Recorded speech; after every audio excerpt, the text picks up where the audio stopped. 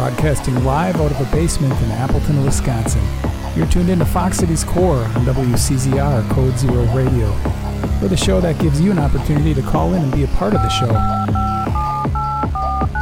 Our call-in line is 920-358-0795. Core.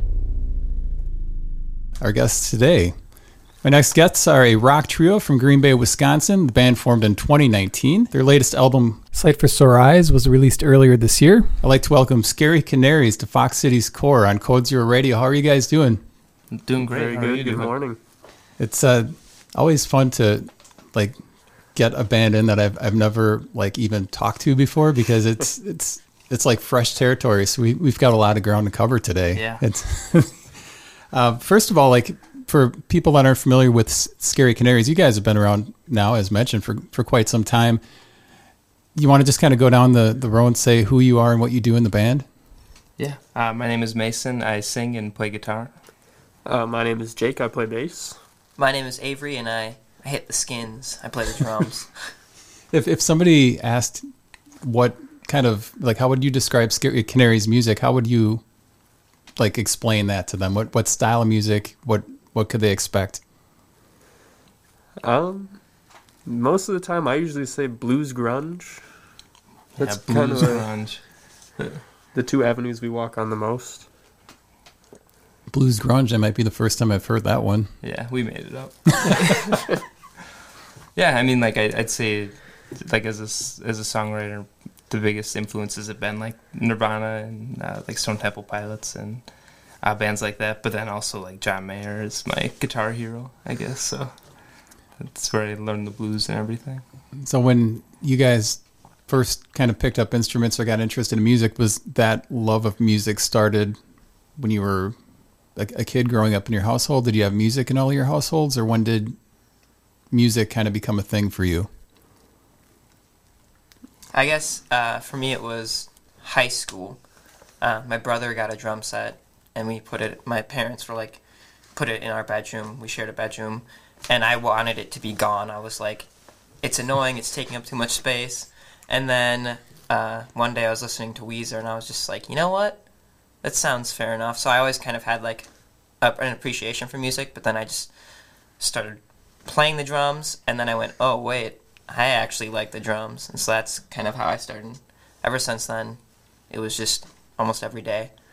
Did you take lessons or self-taught? Self-taught. Oh, so how long did it take you to get to the point where you could play with people? Yeah. Probably a good year, and then I was really playing with people. That's pretty good. But a lot of just jamming out in my bedroom. Jake, what about you?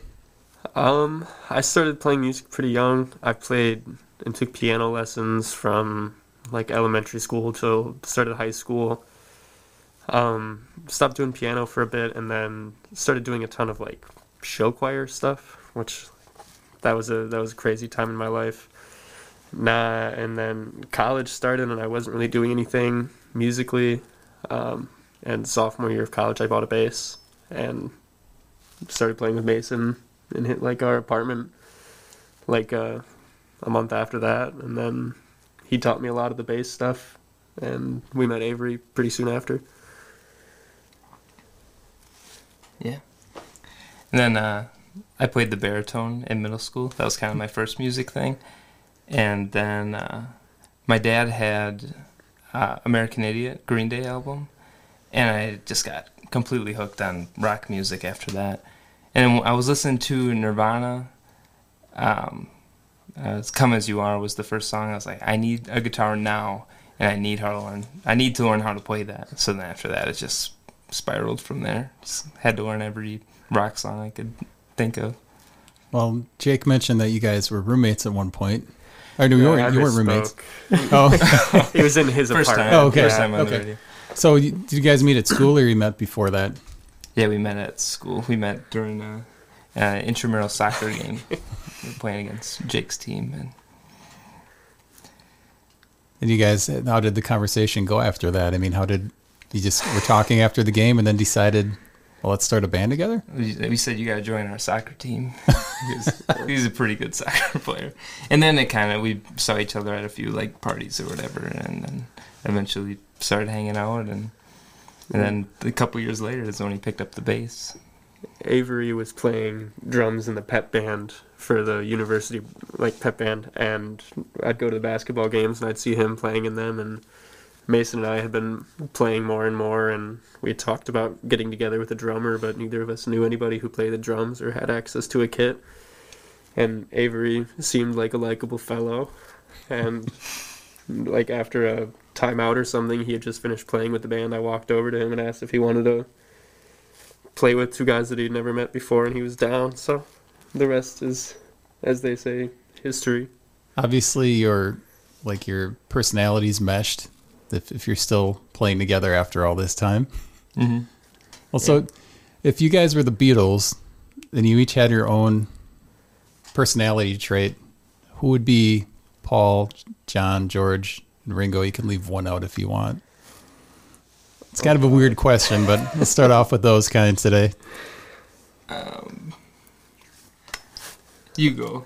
I have a feeling who you're gonna say.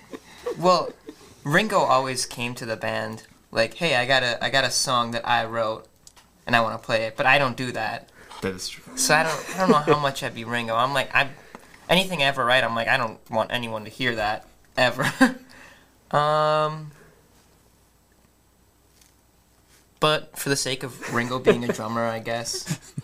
And I get comparisons, especially when I like shape everything except for the mustache. People are like, "Hey, you look like Ringo Starr." I'm like, "Thanks."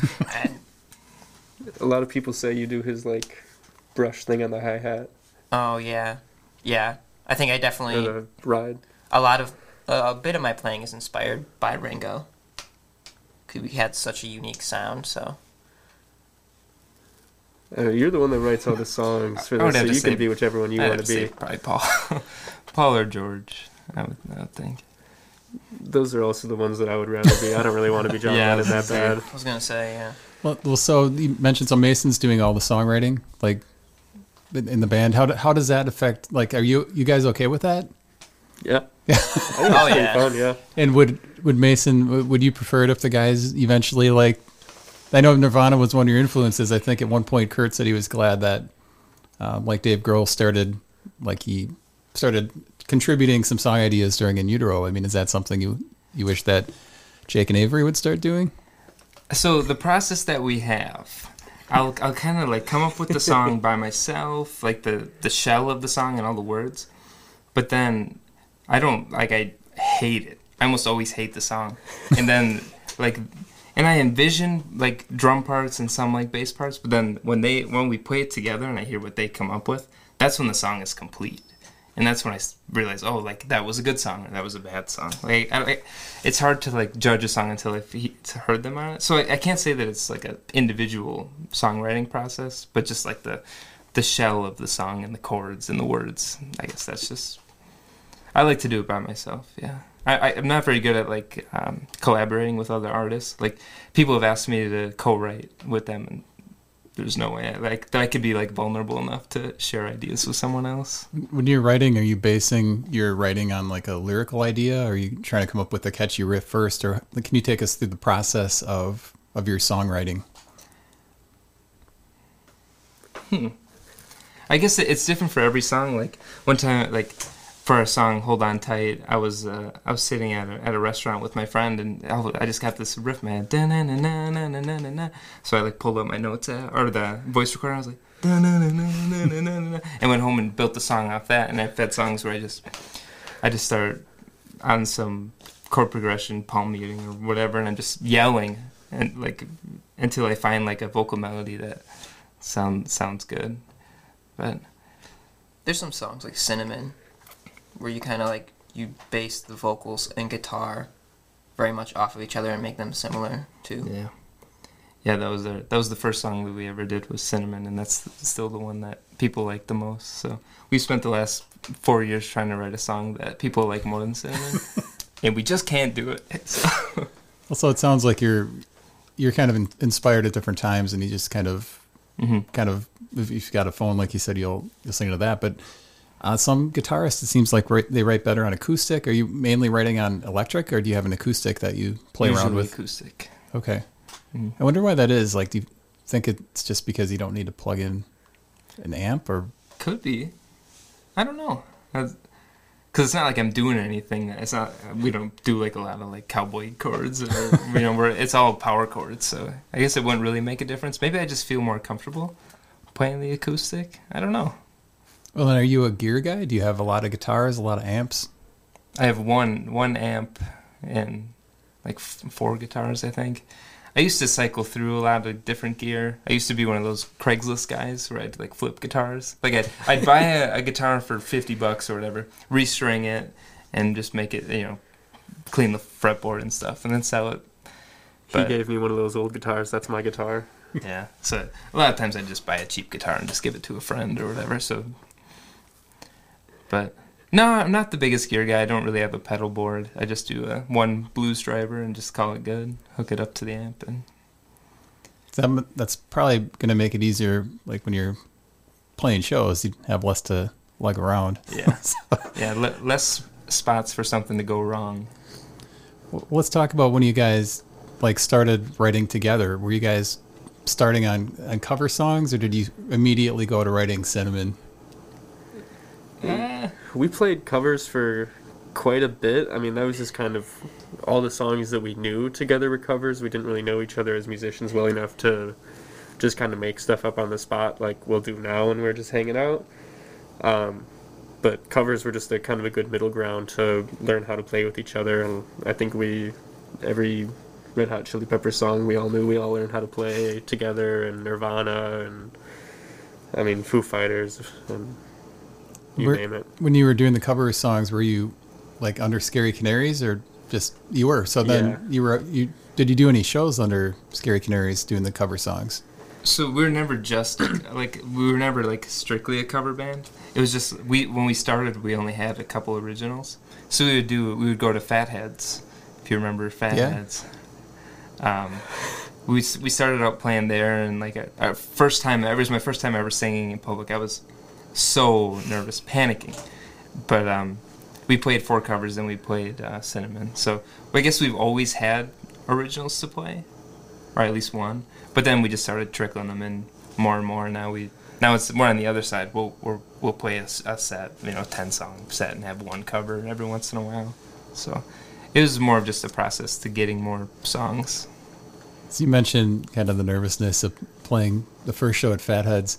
Did that kind of give you like the adrenaline to want to feel that rush again? I mean, after that first show, did it take a while to get the nervousness out, or do you still feel nervousness before a show? I mean, I still feel nervousness, I would say, but now that we've played a bunch of shows, like I know, like no matter how nervous I am before a show, that when I'm on stage, I'm not gonna be. Like it's gonna feel right. Everything's gonna click. But yeah, it was pretty fun to get up there and actually do it, because it's fun to go up there and sing, and I don't know. How was the response from the crowd during that first show? It was good. Were you guys opening for somebody? It was just an open jam. Okay. It was one of the open jams, but we were in college at UW Green Bay, so we had a bunch of friends come out, so Fatheads would let us play a little bit longer, and based on how many people came out, I would say. So then you guys wrote more songs. You did a EP at Rock Garden, was that? Yep. Right? So you're going into the studio now. Now you've got, how many songs did you guys record on that EP? 5 or 6. 7. So I mean, that's a pretty good length as you go in there to record. I mean, can you walk me through how you felt walking into a studio like Rock Garden to record your debut project? And do you think that I mean, is that an EP that you still listen to and you're happy with, or now does it seem kind of like you would have maybe done some things differently?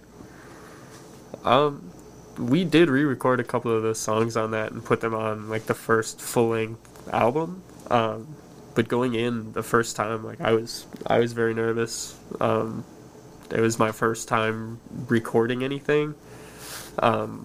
and I'd only been playing bass for a little over a year. I was still kind of figuring it out, but we'd had those 7 songs for quite a bit of time, and we had enough time to. We were playing, like 3 or 4 times a week, so we were playing a lot. We had those songs down really well, and I think we had 3 days in the studio to record the entire thing, tracks and vocals on everything, and we did it in 3.5. Yeah, I think we had 16 total hours of studio time. Thank you, Patrick, Avery's Yeah. dad. We got a record deal from Avery's dad. Yeah. Endorsement. Did you guys record most of that all together, or did you do your parts separately? We would do it live to get Avery's drum take, and then if there were anything from the bass of the guitar part, we would go in and overdub that, and then he would do vocals after the fact. Yeah, I just remember walking into the studio and just being in awe of all the cool gear and So everything, big. and then, Mark pulls out the Telefunken U47 microphone, and he's like, yeah, this is like a $10,000 microphone. I'm like, wow. He's like, yeah, this is what the Beatles would sing into. All right. But it was a lot of fun. We were definitely nervous, but we really liked what we got. We didn't spend a lot of time. We just kind of wanted to get the songs done and get them out. We didn't really focus too much on if they sounded big or if it Production. sounded or if it sounded exactly how we wanted it, because we were kind of in a hurry. So it was really nice to go back and retouch some of the songs. And when we released it, we called it an album, because and I know it was only 7 songs, but Jar of Flies only has 8 by Alice in Chains. So I'm like, we could call it an album. Doesn't it go off of length though, not song? I don't know.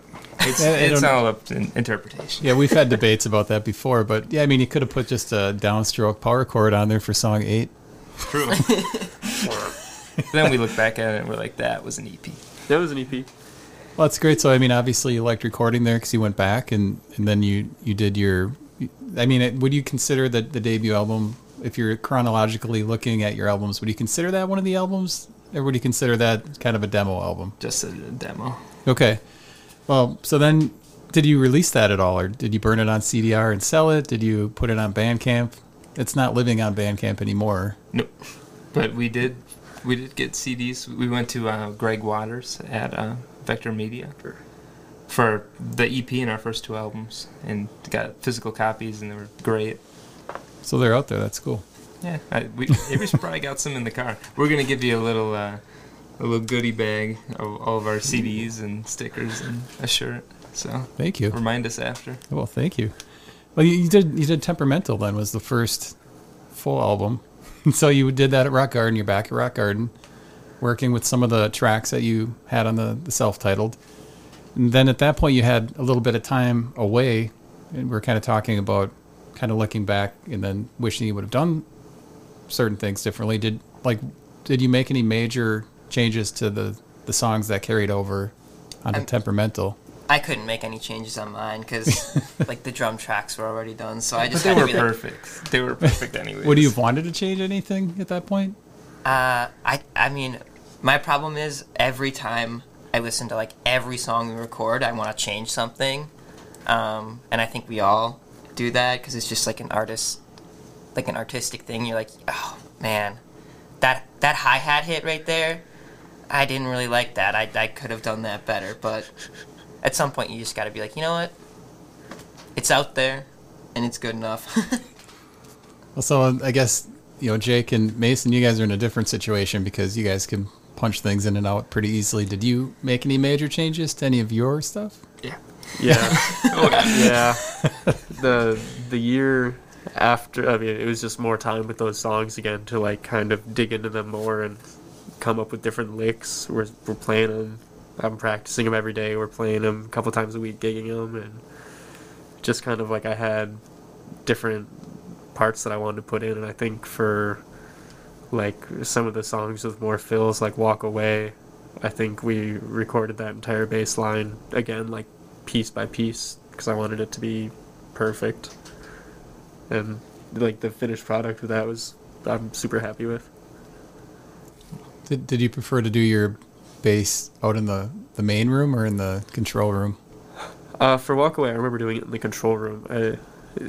Doing it on the big room, it felt more like a sporting event. There was like pressure because they were in the cage like watching me, and Mark's back there with his sunglasses on, like watching me play every note. So doing it in the lounge area on the big comfy couch, I would prefer doing it there. Mark does the game face too, where it's like just a solid stone stare, which can be a little intimidating. Well, I mean, also just the fact that he knows what he's doing, Yeah. and he's got so many skills, and like just like the instruments and everything that he has, it's very intimidating. It's like, oh my gosh, this is a legit studio. Yeah. That was my first time working with Mark was my first time seeing somebody do like actual audio wizardry and like putting different takes together and making it sound like one. It was really neat. Yeah. Pro Tools expert, I would say. So Mason, you must have made some, like, Yeah. We so Disconnection was on the EP. We re-recorded the whole thing. I borrowed my friend's Jag Stang, nice. so I get a real nasty tone on it. Cinnamon, I think we just kept it the way it was because it was tight. Dan Marino added just a ton of layered guitars on it. Kept the vocal track, and then Walk Away. I think you just redid the bass, and I redid the vocals because I was never happy with the vocals. Still not happy with the vocals. I would very much like to re-record that. What don't you like about the vocals? I had a stuffy nose, but I'm like, we gotta go. We gotta do it today.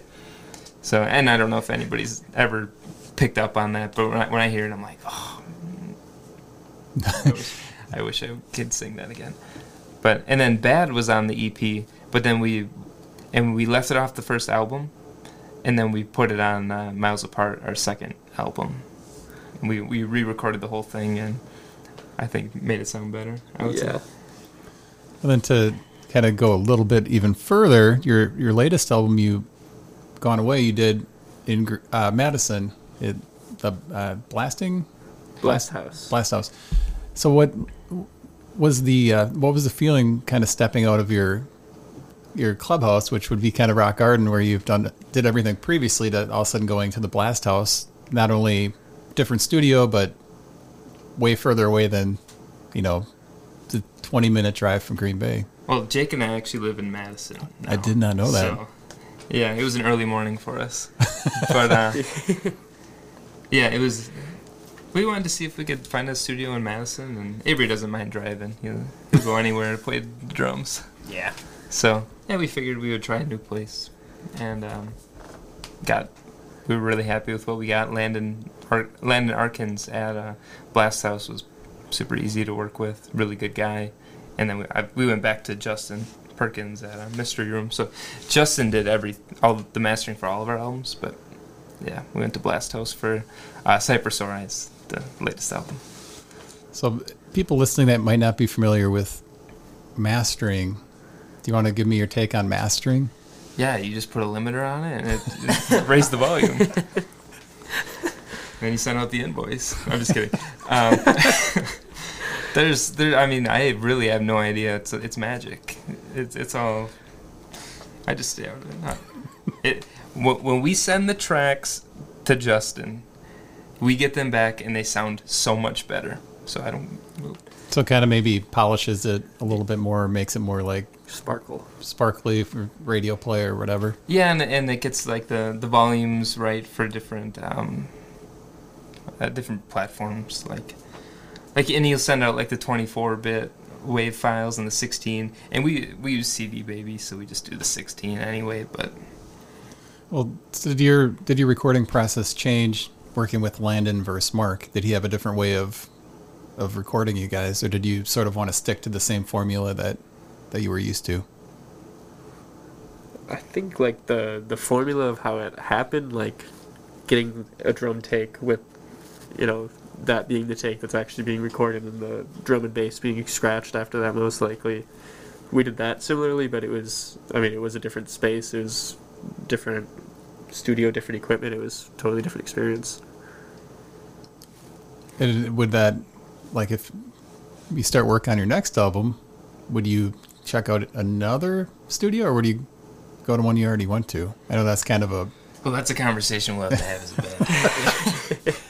Okay, so out of the 3 albums, we're leaving the self-titled out of this. Mhm. What was the easiest album to record? Which one was the hardest? And I know there's some overlap on the first 2, so. Miles Apart is the hardest. I would say so, yeah. Yeah. Yeah, I would say Miles Apart. I would say that the new one, Cyphersaurus, was the hardest to write. But, like, the first, especially, like, Temperamental was super easy to write because I was just kind of starting as a songwriter. So it was easy to pump out all these ideas. Well, you did have to write, like, how many songs? We had, so when we started as a band, we had nothing. I'd never really written songs before, and I just wrote Cinnamon just on a whim because I had, like, that blues riff. And then we started getting offered shows at like the Levitt Amp series. You need to have like an hour of original music, and I'm like, so we took the gig. And it was kind of like a challenge, you know. Gig was in July. It was probably like February or something. Yeah. So then I just started pumping out songs. Didn't matter if they were good. I was just pumping them out. And then I think I wrote like 6 of our songs on Temperamental in like a 2-week stretch. So it was a lot easier to write that one versus now when I've already used up all of my good ideas. So Do you feel if you had like another deadline, like maybe you guys agreed to do something where you would need to do like songs that had not been released yet? Do you think you could maybe get back in that mindset to? Oh yeah, probably. And do you feel pressure? I mean, you mentioned Cinnamon was your signature song. That's also your oldest song. I mean, do you feel pressure to write? I think you kind of already alluded to that. Pressure to write another Cinnamon or a song that people are going to latch on to, like that song. And do you feel that you might never get to that level again because people are more receptive, like right when they're hearing you for the first time? Do you think that is kind of an issue too? I think that's what it was. Is that it was like our first song, so people would kind of latch onto that one more. I certainly don't think it's our best song, but I have a lot of fun playing it, and it's different from everything that we've written. So, like, I haven't tried to write Cinnamon 2. But there is a Cinnamon 2 out there, yeah. But we didn't write it. So our friends in the Bool, sponsored by Hams, wrote that song, Cinnamon 2. Well, what song's better, Cinnamon 1 or Cinnamon 2? Depends on who you ask, I depends think. who you ask. One's punk and one is blues. So. 2 very different. Apples and oranges. So you guys are, like, you came up in the Green Bay scene. Now, Mason and Jake, you guys are down in Madison. Like, how are the scenes different in Green Bay versus Madison? Is it a lot of the same? Is it different? Is it harder to get a gig somewhere? I think it's a little bit harder to get a gig in Madison right now than it was for us in Green Bay when we were first starting. Madison, I don't know if it's like more competitive because there's more people there. There's more people that want to play in bands or what, but I don't know. We just haven't really been playing a ton of gigs down there. The gigs we have played, though, we played at the Rigby for our album release show in April. That was really, really fun. Yeah. A couple cool bands, Bridger, Modern Dairy from Chicago. And the Kilroys. The Kilroys, yeah. That was a fun night. Yeah, we played Scotty Bar a couple times with the Bool, which were really fun shows. I hit up the Wisco the other day, but I don't know if they saw it. It was an Instagram DM. I'll have to try to get a hold of them on another medium because I would love to play there. I went there the other day. I was like, we should play there. There's bands all over the place. It's just like I don't know who to talk to get a gig. Maybe when we were younger, in our earlier days, we were more ambitious on going up to people in bars and saying like, "Hey, how do we play here?" That's how we got in at Frets in Green Bay. We were just like hanging around one night waiting for the owner. And he was not there. But yeah, we just got to do that. Mm-hmm. So I imagine like the Madison will open up eventually, or you know, as you make connections. But it's got to be a little difficult to move into a new kind of musical territory, and you kind of like reestablishing all the people you know and the places you can play and stuff. But that's cool. I mean, I know there's as far as the actual music scene down there. I know there's a lot of rock bands down there. I don't know if you've seen like any other genres that are big in Madison. I've been to Mickey's a couple times. one of my friends he lives in that neighborhood, so we go there kind of often. Cool older like punk bands come through there every once in a while. Yeah.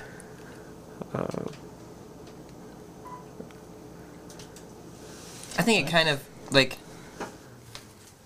because we're so far from Green Bay, we're kind of the Green Bay music scene is changing a little bit.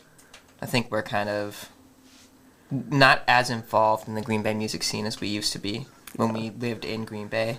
It's been a lot harder to get together and play a lot of shows, and we're all so much more busier now than when we were 21, 22. So yeah, when we were in college, it was more convenient to play like 3 or 4 nights a week when they were all in Green Bay. We could play Frets, Fatheads somewhere on campus and then somewhere else. Yeah, we 4 do nights in a row. The tour to Green Bay.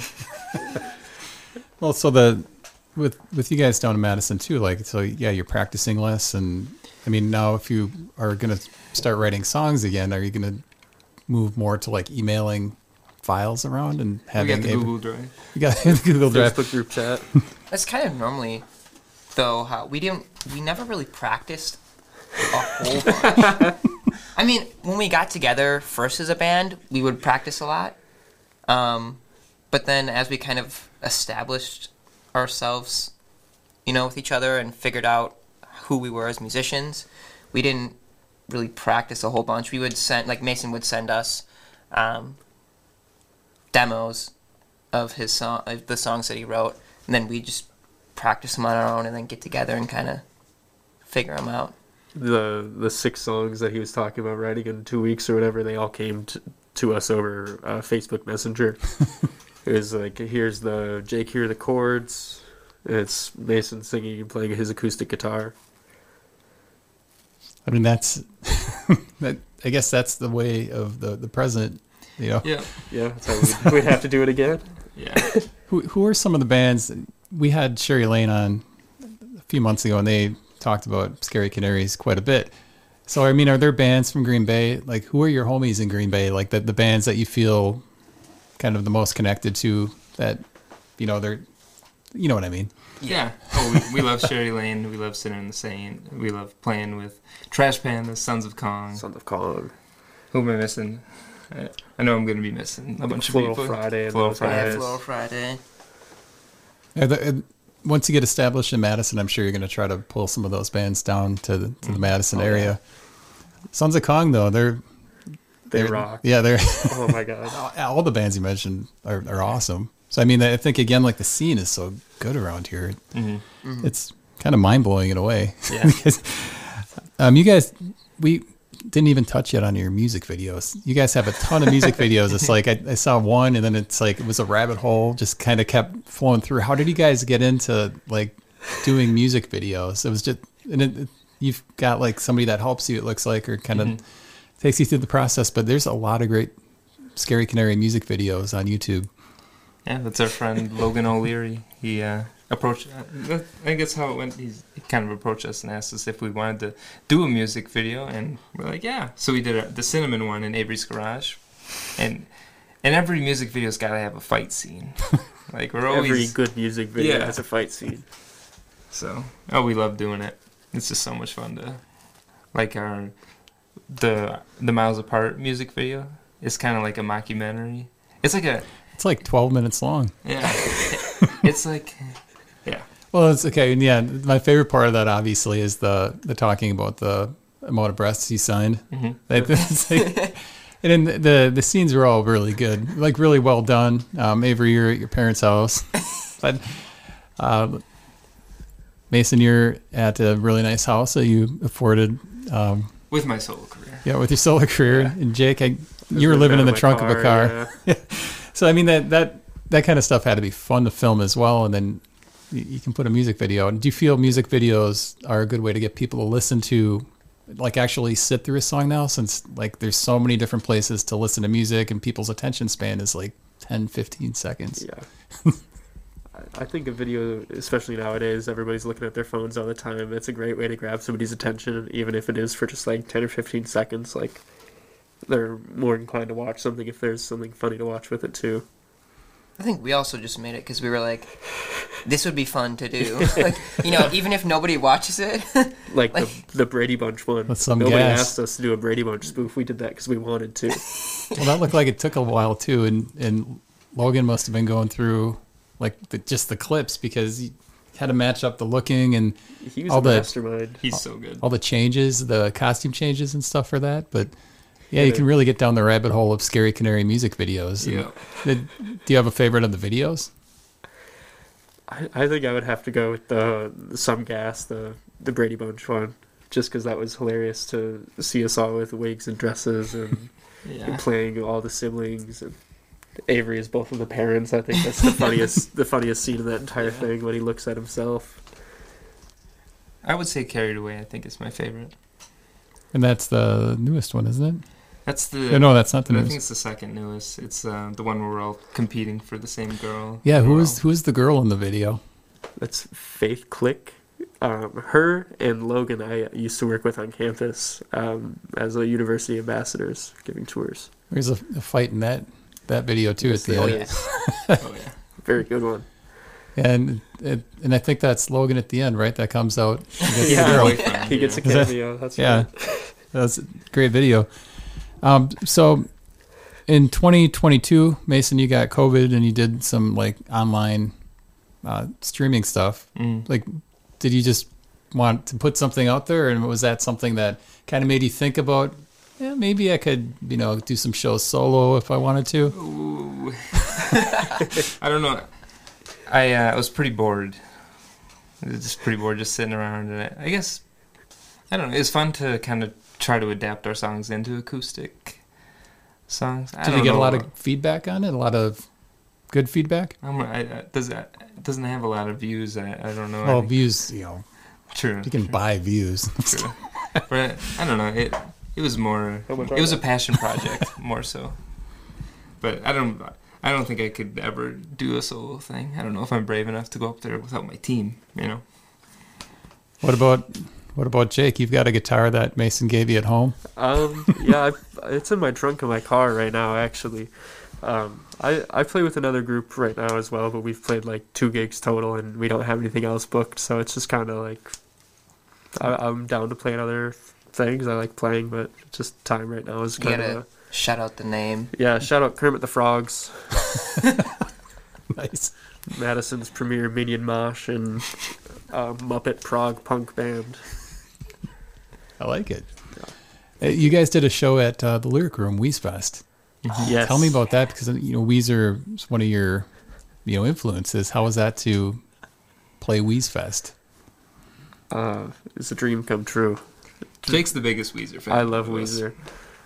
When I first bought a bass, like one of my like goals was to be in like a Weezer cover band when I'm like later in life, and I'm glad that I've done more than that now.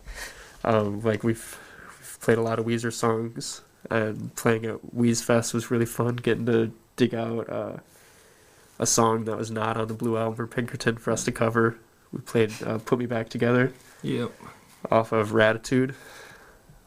That was a lot of fun. And the Wheeze Fest guys, they do a pretty cool podcast too, and they put on a really good show that night as well. Yeah, they're awesome. So I've got to ask you, Jake, Blue Album or Pinkerton? Pinkerton. Yeah, it's on record as saying Pinkerton. Do you guys agree? I've listened to Pinkerton like twice. I mean, Blue Album is great. I like. There's songs on Pinkerton that I like I know more what than you're gonna songs say. on the Blue Album. Jake thinks he knows what I'm gonna say. What am I gonna say, Jake? You're gonna say Blue Album. Red Album. Throwing a curveball in there. The White Album is my favorite. Avery is the greatest fan who ever lived. Well, you guys also did a cover with Sinner and the Saints you've mentioned of Undone the Sweater Song. How did that come about? During the pandemic, there was nothing else to do, so It turned out really well. it was a lot of fun to mix. It was tricky. It was tricky because like most of the takes were just like a video recording, like the drum and the bass takes were just a video. Yeah, So I was trying to mix that in with like I Yeah, I recorded got it in some- my garage.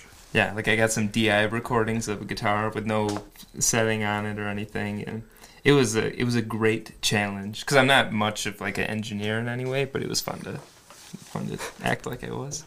Any like chance that you guys will collaborate with Sinner and the Saints for any future projects like that? Yeah, we'd love to. I mean, they're awesome. I know you mentioned earlier in the interview that you don't really like collaborating, or it's kind of hard, but I mean, something like that's a kind of a cover song. Is that Oh, that's a little different? That's a lot easier. We've played with that with them live a couple times, Yeah. just because I mean it's how we started is playing covers with people, and it's fun to do that. Mm-hmm. What are you guys the most proud of so far in the whole lifespan of Scary Canary? The Scary Canary's most proud moments. Oh man, there's a lot. I mean, there's like, I would say my proudest moment is breaking out of the bedroom and getting on stage and being able to actually do it. Because there's such a huge gap between just being a bedroom rocker and actually getting, like, you know, getting out there and doing it. And when you make your first hour playing music, you know, I'm a professional, you know. For me, that was like the most proud. I think for me, it's been just like kind of meeting everybody. Every time we play somewhere, every time we go somewhere, there's just like some random encounter with a stranger that is just like so wholesome and so fun. And I'll probably never see them again, but if I do, it'll be at that same bar that we played at, and they're still going to be there, and there's still going to be somebody to go and talk to. I guess when I'm just listening to music and like a song of ours comes on, especially like a song that I haven't listened to in a while, like just shuffles on, and I go, oh yeah, like, holy smokes, that song. And then that just makes me go like, oh wow, we have like 3 albums and an EP. That's something I never thought when I started playing the drums was ever going to be, you know, in the cards. So I think that's something I'm really proud of us for doing. It's going way further than any of us thought. I think we thought we'd go. As far as like merchandise and releasing albums, are you guys big fans of coming up with new merchandise, or like what can people find when they're at a Scary Canaries show to purchase? Well, it's free. Yeah, We're not. If we bring it, it's free. Yeah, we got the same shirts from when we first started. Jake did design a shirt for a Temperamental release, and they're turned out awesome. And I think I've got like one of them left. Yeah. Like, but Is it just something that you'd rather give it away than make people pay for it, or? We're just not good salesmen. well, you know, I mean, I'd rather have somebody just have it than it just sit in a box in my room. You know, like say we make $20 from selling 2 when we could have gave away 10. You know, I don't know. The money's not super. It's not like we're making money doing this. Yeah. Like, Yeah. we spend a lot more money recording the albums and whatnot, so might as well get them out. And so you've released them all on CD at this point? Mm-hmm. And I know some bands are going strictly digital, which to me is kind of a foreign thought, but I guess I also understand, like, they're making cars without CD players. So, Yeah. I mean, is that, do you like having the actual physical CDs? So that's something you guys will keep on doing in the future? I think so, yeah. We thought about doing vinyl for the last record, but there's just so much going on that we just kind of ran out of time too. Like, someday, maybe someday we'll do a greatest hits album on vinyl and get that out. But And we'll give it away for free. yeah, well, that one we can't do for free. That one's got. So, I mean, if you did a vinyl record, that opens up the whole new doors. Like, you have to get it mastered twice if you're going to do CD and vinyl, but then you get to do all that decorating of the cover art and stuff, which I think would. Yeah. Your past albums, who did the art for the albums or the CDs? That was Jake. Yeah, except for the EP, our friend Maddie Kwame did that one. Yeah. She did a really good job on it. I mean, you can't find it anywhere, but it's like a big bad like canary biker dude riding a Harley. It's awesome illustration. This is a good point to ask. Why the name Scary Canaries? Like, who came up with that? Like, take me through the incarnation of that band name. I think that was just like a random. It's a pretty underwhelming We story. were at Fatheads. It was the first time we were playing, and they were like, "What's your name?" And we shouted out Scary Canaries. I think there was like no thought to it whatsoever. It just kind of stuck. Well, I mean, you love birds. I've got a bird guy. thing, I guess. I've got a bird thing. It was especially acting up around 2019. Yeah. then people always are like, well, you're not scary. Like, yeah, no, we're not. Neither's a canary. Did you have a favorite place to play in Green Bay when you guys were based out of Green Bay? Yeah, we love playing Frets and Friends. Yeah, it's a great place. Such a great place to play. Jerry runs sound really, really well there and always makes us sound good. So, Well, and you guys at Mile Music this year, you played at the Ambassador for Acre of Tunes. How was that? it was It's fun. pretty cool. Was that your first time at the Ambassador? Yes. Yes. And if you've never been to the Ambassador, to people listening or watching, it's a kind of a unique venue to play. It's a kind of a long, narrow kind of place, and then the stage is at the end. So you really have to kind of fight to get your spot if you're going to watch the band. Yeah. When you guys played, who were some of the other bands you played with that night? It was the Motel Men opened for us, and that was it. They were kind of like an electronic. It's a synth duo Yeah. that had like loops and stuff they did. It was pretty cool. Had you attended Mile Music in the past? Yeah. Okay, so it was probably kind of exciting to get downtown and Oh, yeah. Definitely. We'd played like Acre of Tunes adjacent kind of things before where it was, Mile of Music weekend, but we're 3 or 4 blocks away from College Ave. This is the closest we've actually been to like College Ave. We were right around the corner, so that was kind of fun. Yeah, we played Tandem Wine Bar, last Mile of Music. So Stone Arch is right across the street from it, and they had like a bluegrass band playing there, and we were just cranked all the way up, and I felt bad we were kind of drowning. I hope we weren't drowning them out, but They had a PA too. I'm sure they were fine. yeah. Have you ever played Misfits? Oh, yeah. Yes. Yes, twice. Yeah. Twice? Yeah. First time with the Trash Pandas, I think we played it. Yeah. Yeah, second time with The Sons of Flame Kong. Edition. Yeah. Sons of Kong. Yeah. Is there any place in Appleton you haven't played yet that you hope to play someday? We did Cold Shot. Yeah, we did Cold Shot. Did Misfits. Beer Factory? We haven't played the Beer Ooh. Factory. Yeah. We want Beer to play Factory. Appleton Beer Oh, Factory. that's a good. We got offered one, but we weren't able to take the gig. Yeah, Mark's been Appleton Beer Factory's been bringing in just a ton of music. It's great to have, somebody like that in the Appleton area that's pulling in people. Is there? You mentioned Frets. Is there, besides Frets and Friends in Green Bay, is there anybody else in that area that's kind of doing the same thing for the scene up there? It's kind of hard to say. We're not super active in Green Bay right now. Yeah. We don't really know. There was the lyric room. There was the Yeah. lyric room. Yeah. Yeah. Lyric room. That is kind of a bummer to see that gone. Mm-hmm. I mean, we Or it's still there. Right? Like, It's I guess I know there's some controversy with the lyric Yeah. room, or I've heard some stuff. all I Like, see is the Facebook stuff. Yeah. I haven't Yeah. even been up to Green Bay since then, but doesn't seem like we'll be playing there for a Yeah. while. But I mean, those were pretty much our 2 favorites, that and Fatheads, and then Fatheads closed, then came Closed, back yeah. as Fatheads 2, and then closed again, which again. is just a bummer. Big hit for the scene. Big hit for us, too. Oh yeah. Fatheads was very near and dear to our hearts. Yeah. that's where you guys got your start. we played there every Thursday for Yeah, it was the a year. there's a bar up there called Cock and Bull, and that's the name. I'm not using any profanity on the radio show. They so they would do double bubble on Thursdays. So like a lot of the college kids that we were friends with would come out pregame at Fatheads, and once we were done playing the open jam, we'd all meet up at Cock and Bull and have a fun night. So that was pretty much every Thursday for like a whole semester. Avery was 19, so he would go home. Yeah, I could not partake. So Avery, you're quite a bit younger. You're the youngest one in the I band. wouldn't say quite a bit. Yeah, not quite a bit, but yeah, I'm the youngest in the band.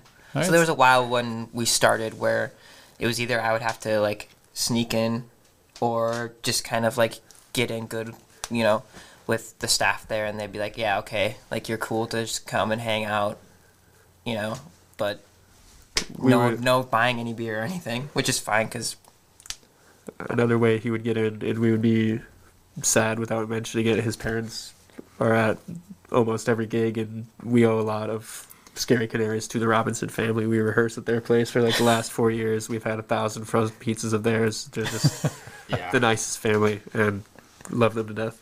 Yeah, the first time we got together to jam, it was our first time at Avery's house, and jamming at someone's place is a little nerve wracking, especially when their parents are living there. So I've been to places where we're getting yelled at to be quiet and everything. So we walk in, and the first thing that Avery's mom says is, "You guys better turn it up because we want to actually hear it this time." So from the get-go, just completely welcoming and everything. And obviously, his dad, Patrick, gave us a check to help record our first EP and get some music out there, and they're our biggest supporter, and we're very grateful. So, I mean, having like parents and family that, actually kind of helps and nurtures your passion, I think is great. I mean, do you have any advice to young people that might be wanting to play a guitar or start a band or play drums or play bass or a ukulele even? Just keep playing it. Yeah, just keep playing it. I'd say it. Yeah, for drums, I'd say listen to the radio, put that on while you're playing, like put on a radio station and just play along to like every song you hear. Because that's what I did. I just put on a radio station and I'd just be like, play along. Even if I didn't like a song, I'd be like, I'm gonna try and figure it out. Yeah, learn as much as you can. Go to use Ultimate Guitar. Ultimate Guitar is your friend for tabs. And just if you like it, learn it, because it's gonna be easier than you think it is usually. Learn your power chords. I would say for myself, when I first started learning music, it was too academic. Like the piano lessons, like if I didn't play the song well enough that week, I'd have it for another week and have to play it better next week. And that just, drilling music is not what it's there for. It's art. It's supposed to be fun. And, playing with these guys in a rock and roll band is way more fun. Just do it is fun for you. If you want to learn how to play 3 chords really fast, and that's all you're going to need, like, hell yeah, do that. It's going to rock. We've got the question here. If you found a magic lamp, it's from Bob Minter. Thank you, Bob. If you found a magic lamp at Bay Beach and the genie would grant you one wish for the band, what would it be? One wish each? He has one wish. So I'm going to say one wish total. Collective? Okay. A collective wish. All right, guys, what are we thinking here? Should we get a van? Ooh, yeah. yeah. Maybe a cool van, or... We could wish that Avery moved down to Madison. Yeah, we could all move to Algoma. Hey. That would be really cool. We could get a band house on the beach, Or just like, in Algoma. Unlimited studio time. Oh, yeah. That doesn't cost us any money. Maybe that. And a reserved lane at Pizza Bowl. Yeah. So that's what you're wishing for, is the lane at Pizza Bowl? Yep. Shout out Algoma Pizza Bowl. I would have wished for 3 more wishes myself, but thank you, Bob, for the question. Well, what do you guys have coming up? What's on the horizon for Scary Canaries? Are you going to start working on a new album? Are you going to take a little break? What's going to happen? We've kind of been on a little break since, because we were grinding pretty hard to get the last album out. So it was a pretty uneventful summer, but this might be the first time since like when the pandemic hit that we don't have any gigs lined up for a little bit. So I'm always writing, so there's always going to be more music, more songs. We got together and worked on some new stuff a couple weeks ago, so yeah, hopefully more music soon.